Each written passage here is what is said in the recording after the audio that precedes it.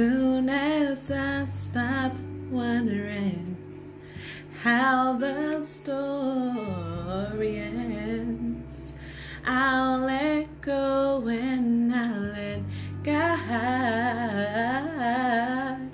Let God have His way.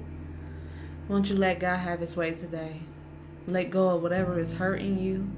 Let go of the pain. Let go of the struggle. Let go of anything that is preventing you to move forward in God. Be strengthened in His word. Don't worry about what people are saying to you or about you. Trust and believe that God is vindicating you right now. In the name of Jesus, have a blessed day.